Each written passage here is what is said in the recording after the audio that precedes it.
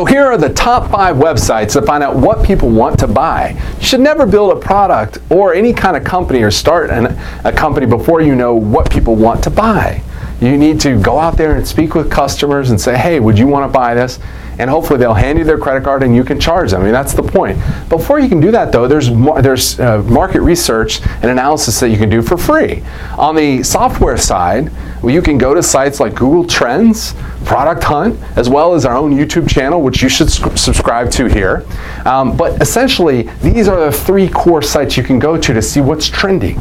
What are the most important startups? Who's building what? What are the companies that are search terms on Google Trends that people are interested in? And you can literally hack that and build a product around that market need or that market desire. Product Hunt's another great site where you can see what's trending, what products people care about. And on our YouTube website at Angel Kings, which you can find on YouTube, you'll notice that we talk about the rankings, the best startups, companies that are building great things. There's no reason you can't look at this, our own YouTube channel, and say, hey, I want to build something just like that.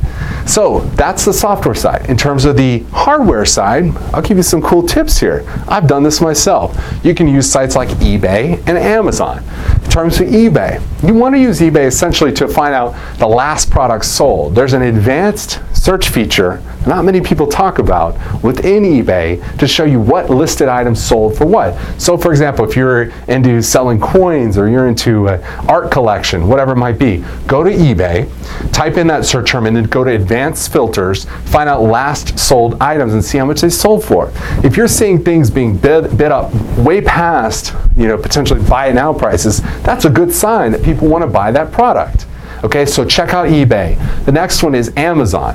You'll notice on Amazon how many reviews, if you do a search on Amazon, you'll notice how many reviews a product gets. You want to see if it has thousands of reviews in certain niche categories. That might be a signal that you could build out something similar and get people interested.